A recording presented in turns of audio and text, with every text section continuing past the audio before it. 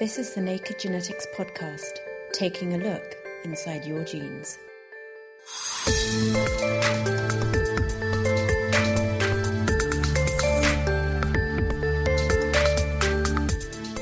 This month, we're taking a look at the world of top models.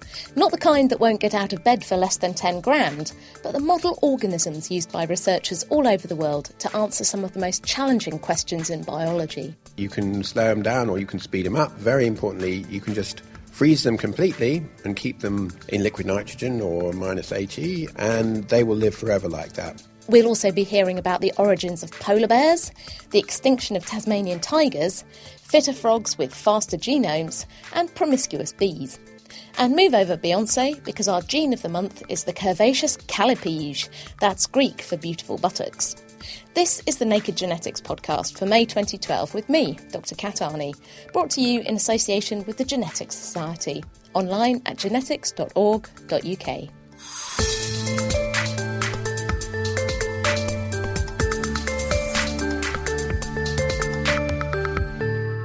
When you think of supermodels, you may think of skinny, pouting beauties strutting up and down the catwalk.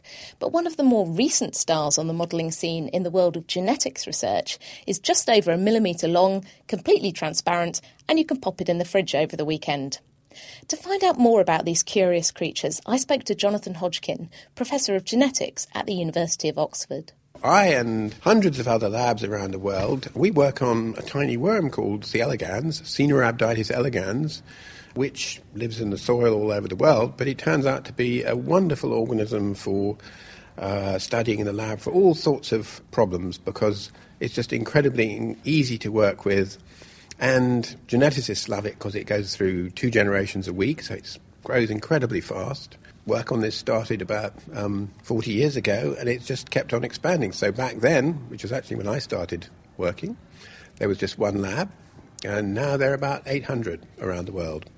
So who first thought this was a good idea to look at these tiny worms? Where were they first found? Well, these particular tiny worms, the one we work on, they all come from one worm that was isolated on a mushroom farm near Bristol in the early 1950s. One of the reasons it's a handy creature to work on is that it can reproduce by self-fertilization. So you can trace everything back to one worm. I understand they're quite handy as well. You can pop them in the fridge, you can put them in the freezer. Yeah, that's a big advantage. You can slow them down or you can speed them up. Very importantly, you can just freeze them completely and keep them in liquid nitrogen or minus 80, and they will live forever like that. And then you just thaw them out. And it's actually wonderful to watch them waking up after having been frozen for what for them is the equivalent of 40,000 years. And they just say, here we are again. Here we are again, yeah. So tell me a bit about how studies into these worms have told us about human biology, because you might not think that there's an awful lot of similarity between a tiny worm and humans, but they have had a really big impact on our understanding of some processes. They certainly have. One of the things that was originally intended in this process was to understand how you put together a nervous system. That's led to an enormous amount of basic understanding of how that happens, both how you make a nervous system, how you wire it up, and how it functions.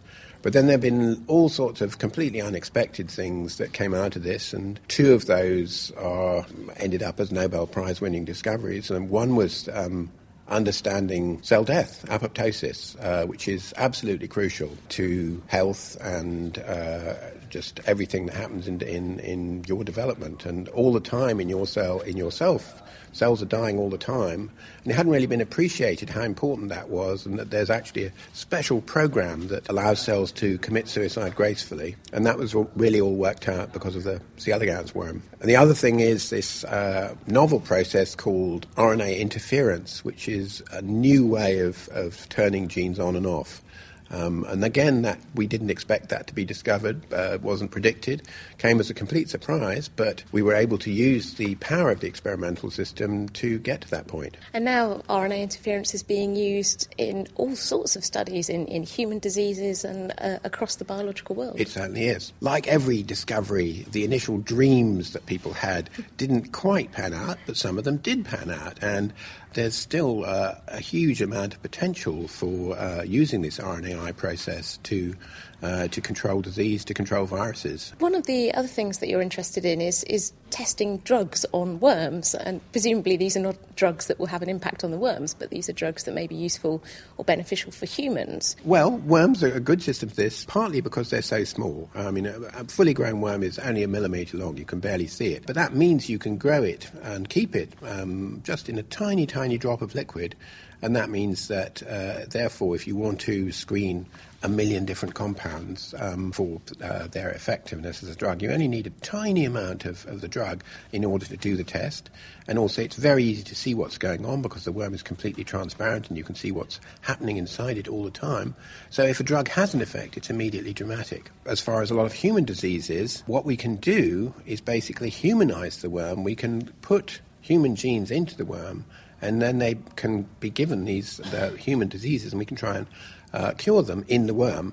So Alzheimer's disease is an example of this, where you can worms don't normally get Alzheimer's disease, but you can make them have it by putting the relevant human genes in there, and then you can test for drugs that will be ameliorative for Alzheimer's.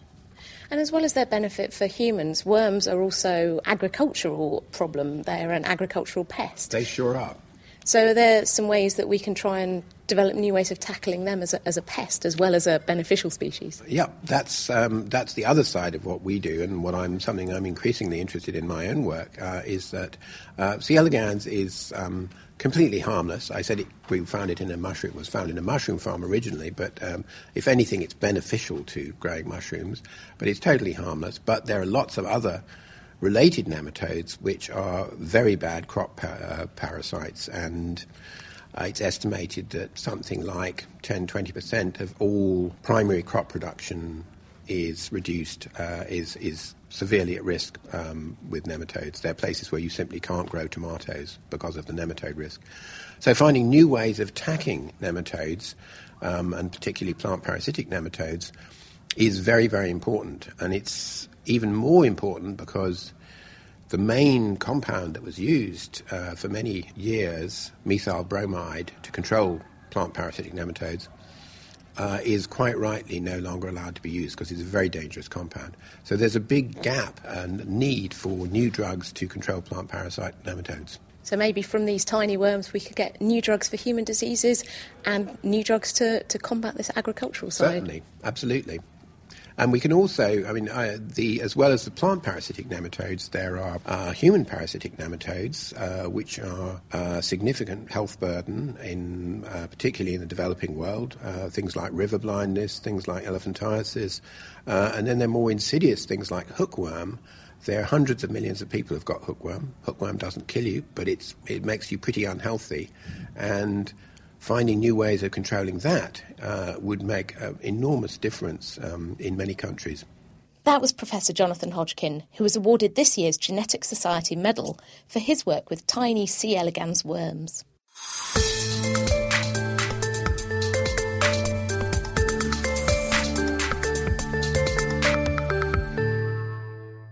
Coming up later, we'll be hearing about 2 other supermodels from the world of genetics research. But first, it's time to take a look at the top stories from this month with science writer Nell Barry.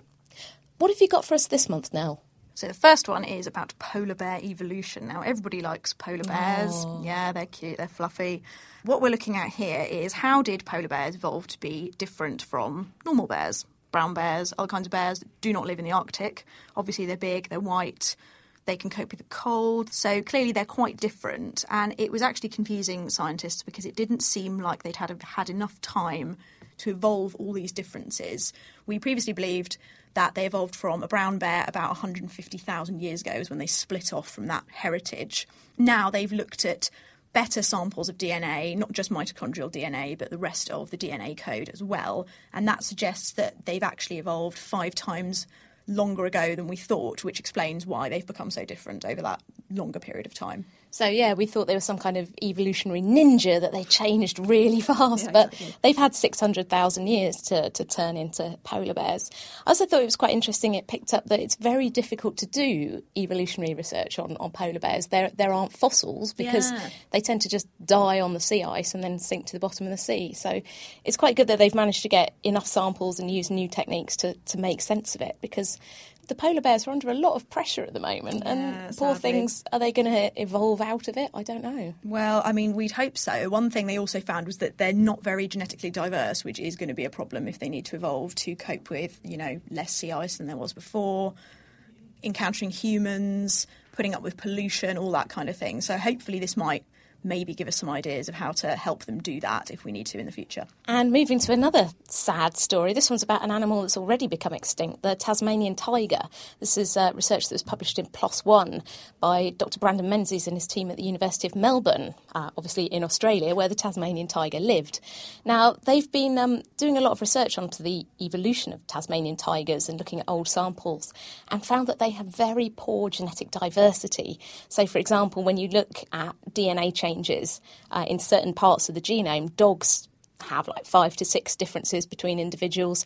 Tasmanian tigers only average about 1 difference. They're not very diverse at all. Luckily, or maybe unluckily, the Tasmanian tiger actually got hunted to extinction by bounty hunters before it could go extinct. And now another story you spotted about bees, giant bees.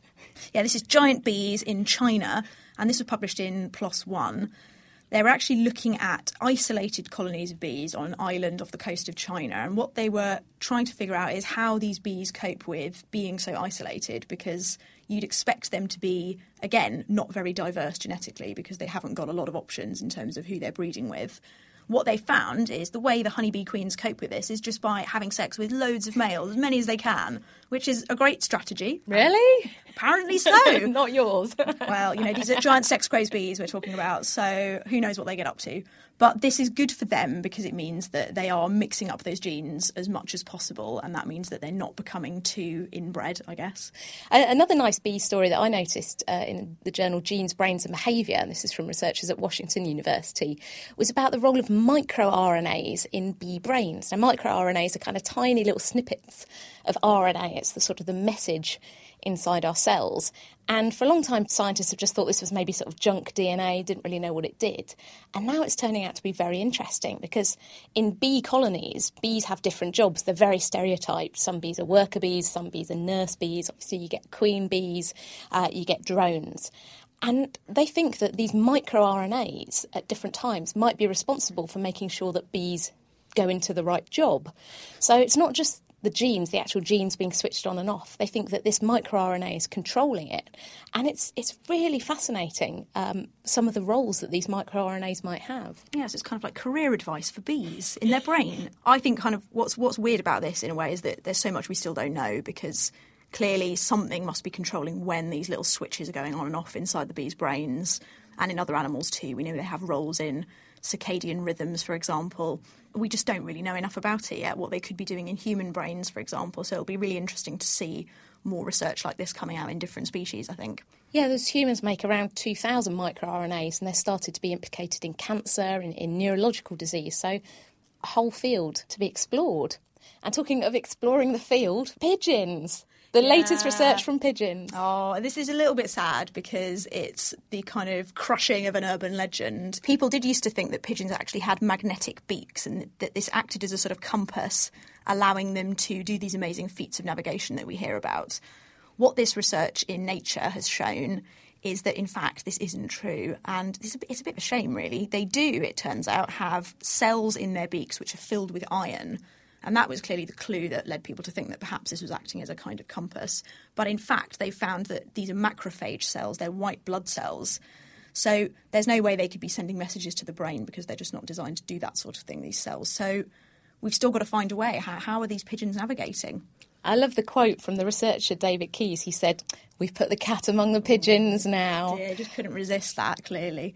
Thanks very much, Nell. That's Nell Barry, science writer. And now it's time for a roundup of the rest of the top stories this month. A joint team of researchers from the UK and Canada have rewritten the rulebook on defining different types of breast cancer, publishing their findings in the journal Nature this month. Led by Professor Carlos Caldas from the Cancer Research UK Cambridge Research Institute, the scientists carried out detailed analysis of the genetic fingerprints of 2,000 breast tumours and found they grouped into 10 distinct categories. Currently, doctors only recognise 4 broad categories of breast cancer, but these new results help to explain why some women who seem to have the same type of cancer respond differently to treatment.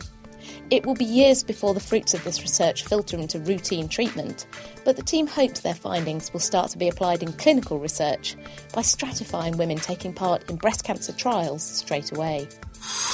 Scientists at the National University of Singapore have discovered the molecular switch that makes plants produce flowers rather than leaves, publishing their results in the journal PLOS Biology. Although it's one of the most important things that a plant does, the actual mechanisms underpinning how this happens are relatively unknown. The researchers, led by Hao Yu, discovered that the protein FTIP1 is important for making plants flower at the right time under normal light conditions, while plants with a faulty version don't flower on time. Manipulating FTIP1 or similar proteins in crop plants could be useful for increasing crop yields in different environments. In a paper in the journal Molecular Biology and Evolution, Juan Santos from the National Evolutionary Synthesis Center in the US describes how fitter poisonous frogs have faster changing genomes. The idea that animals with faster metabolic rates might have faster evolution was first put forward in the 1990s, but nobody could come up with good evidence to support it. But Santos thinks this is because researchers only studied animals at rest, rather than during physical activity. To test his idea, he put 500 frogs from 50 different species through a froggy fitness test and discovered that the genomes of the fitter species were changing faster than their more sluggish relatives. While the reason for this isn't clear, it may be related to the production of free radicals during exercise, damaging oxygen molecules that can cause changes in DNA. Scientists at Uppsala University in Sweden have discovered evidence showing that the evolution of human brains may have resulted from changes in the genes responsible for fat metabolism. Led by Adam Amur, the researchers think that a change around 300,000 years ago helped early humans to produce larger amounts of omega-3 and omega-6 fatty acids from vegetable oils in our diet, which are vital for brain development. Intriguingly, the researchers only found the gene change in humans and not in our primate relatives like chimps, gorillas and monkeys, or in early hominids such as Neanderthals. But there's a flip side to this, as although increased production of omega-3 and omega-6 fatty acids may have helped our brains to evolve, today they contribute to the risk of diseases such as cardiovascular disease.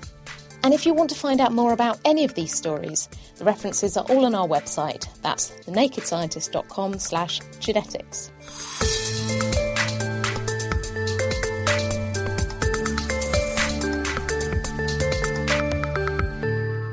Still to come, we'll be answering your genetics questions, including finding out whether high-speed travel can change your DNA.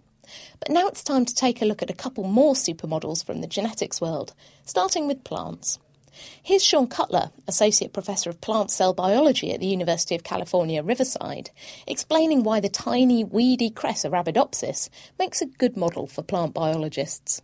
Because of its size, it's a very small weed, and it grows relatively quickly. It also has a small genome, and because of those features, geneticists early on selected it as being a good model for lab studies, in the way that the fruit fly is a good model for a lot of other insects. And how long have scientists been studying Arabidopsis? The first studies go back longer than the 50s, but I would say modern Arabidopsis research, where a lot of people started working on it in parallel with similar building tools and working together, that really started, I would say, in the 80s. And we know about model systems for studying animal biology, fruit flies, zebrafish, mice. Why do we need a plant model? Well, plants feed the planet. We need to understand how plants use water, how they use nitrogen, how the different inputs that we give them are converted into the materials that we harvest for food or fiber, and now, of course, for fuels as well. What we would like to be able to do is make those processes of agriculture, modern agriculture, more efficient and get by with less of the inputs that we use so that we can feed our growing population without, with the available land and resources that we have. It's obviously a big challenge with climate change and a lot of places in the world where we grow crops getting a lot drier. Yeah, drought is a really big problem all over the world, but also flooding is a really big problem. So the levels of floods in flood-prone areas are going up. Climate is becoming more erratic, it appears, with drought-prone areas getting longer droughts, more severe droughts, and flood-prone areas getting more longer and more severe floods. And it turns out that plant biologists are getting a handle on how to make plants grow better under conditions of flood, how to make plants grow better when there's water limitation or other nutrient limitations. So tell me a bit about the kind of approach you're taking, this chemical genetics approach. What do we mean by that? So the classical genetics used to, and still does, try to figure out how a pathway works by breaking it with a mutation.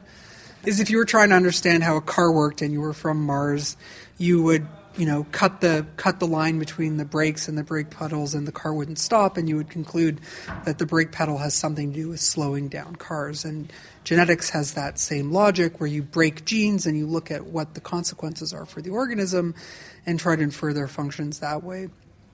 One of the things that we're realizing in many organisms, but it's particularly true in plants, is that there are often backup systems. So plants, as a rule, always have two brake pedals. And if you're trying to do that experiment where you cut the line on the brakes, you might never discover the existence of a braking system. Chemicals often, for technical reasons that I don't need to get into, chemicals can sometimes indiscriminately cut all of the brakes instead of just cutting the one particular brake cord in this now overwrought analogy. So chemicals provide an additional tool in the arsenal that a geneticist can use to help understand a pathway. And they can be particularly helpful where redundancy may have been preventing a geneticist from fully understanding how a system works. That's Sean Cutler from UC Riverside. Dr. Tanya Whitfield and her team at the University of Sheffield are using a rather different model, stripy little zebrafish, to study ear development. The first thing I had to ask was, what on earth a zebrafish's ear looks like? They don't have an outer ear, a pinna like we do, and they don't have a middle ear system, but they do have the equivalent of our inner ear, and they do use their ears for both hearing, so they're sensitive to sound, although they're not sensitive to quite the same range of frequencies that people are. And they also use them as a balance organ, which is exactly what our own inner ears are used for too. So we remain upright, partly because we're constantly sensing whether we're the right way up using our inner ears. And tell me about some of the work you're doing with zebrafish. How are you using zebrafish to try and find how the ears work? The subject I was talking about today was our work looking for small molecules that can actually affect the way the ear develops and functions in the embryo. The fish is particularly good for that because the embryos are small, which means we can treat them with different compounds, different small molecules, and see whether those have any effect on the developing ear. And specifically, we've been using a gene expression marker, which is abnormally expressed in one of our zebrafish strains, to see whether we can restore the normal expression of that gene after we've treated with chemical compounds. So when these fish don't have their ears developing properly, they make this marker that you can see, and then you're looking for things that will turn it back to normal. Exactly, yes. And we can do this in not a high throughput, but a sort of medium throughput format. So we can screen plates of about 80 chemicals at any one time. And so we've completed a screen of over 2,000 chemicals, and of those we've found 40 different compounds that give the effect that we want. So what are some of the similar problems in human hearing that mimic what you see in your fish? And do you think any of the things that you've discovered could be useful for human hearing or balance disorders? We're at the very basic end of research, so it's very early days to say that yet. But the fish with the abnormal gene expression I was talking about actually also has swollen ears as a developmental defect. And in fact, too much fluid inside the ear is a problem in some clinical conditions. For example, something called Meniere's disease, which is actually quite a common disorder and for which the causes are largely unknown, and some syndromes such as Pendred syndrome, which is an iron imbalance syndrome which causes problems in the ear and in the thyroid gland. But the idea is, the long-term goal is, yes, to identify new lead compounds that might be used in a drug development process. That was Dr. Tanya Whitfield from the University of Sheffield.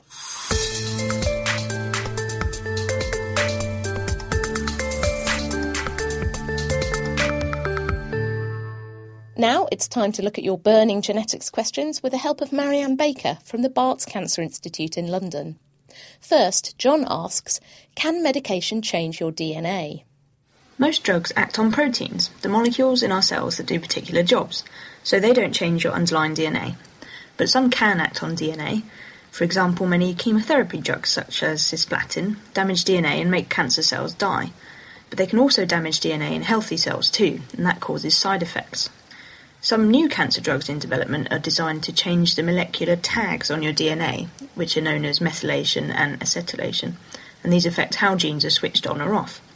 While DNA-altering drugs will usually just kill cells in your body rather than just causing long-term changes, there are more serious consequences if women take these kind of drugs when they're pregnant. The controversial drug thalidomide can also affect DNA. It causes birth defects if it's taken by pregnant women, and there are other examples of drugs that can also have this effect and must be avoided in pregnancy. And next, Jabun and Lovu asks whether high-speed travel also changes human DNA. There are probably no effects on DNA from high-speed travel itself, but there is a known effect on DNA from cosmic radiation at high altitudes. One long-haul flight is roughly the equivalent radiation exposure of a couple of chest X-rays. So if you spend a lot of time at high altitude, rather than high speed, you'd be increasing the chances of damaging your DNA and therefore slightly increasing your cancer risk. As Sean B. points out on the Naked Scientist forum, if high-speed travel had an effect, it would have been seen already. Astronauts have to go at 12 kilometres per second to obtain enough energy to reach Earth orbit as well. And as they're probably the most studied people around, any effects would have been seen between now and the 1960s when the first people orbited the Earth. If you've got any burning questions about genes, DNA and genetics that you'd like us to answer, just email them to genetics@thenakedscientist.com. You can tweet us @nakedgenetics, or you can post on the Facebook page, that's nakedscientist.com/Facebook, and we'll do our best to answer them for you.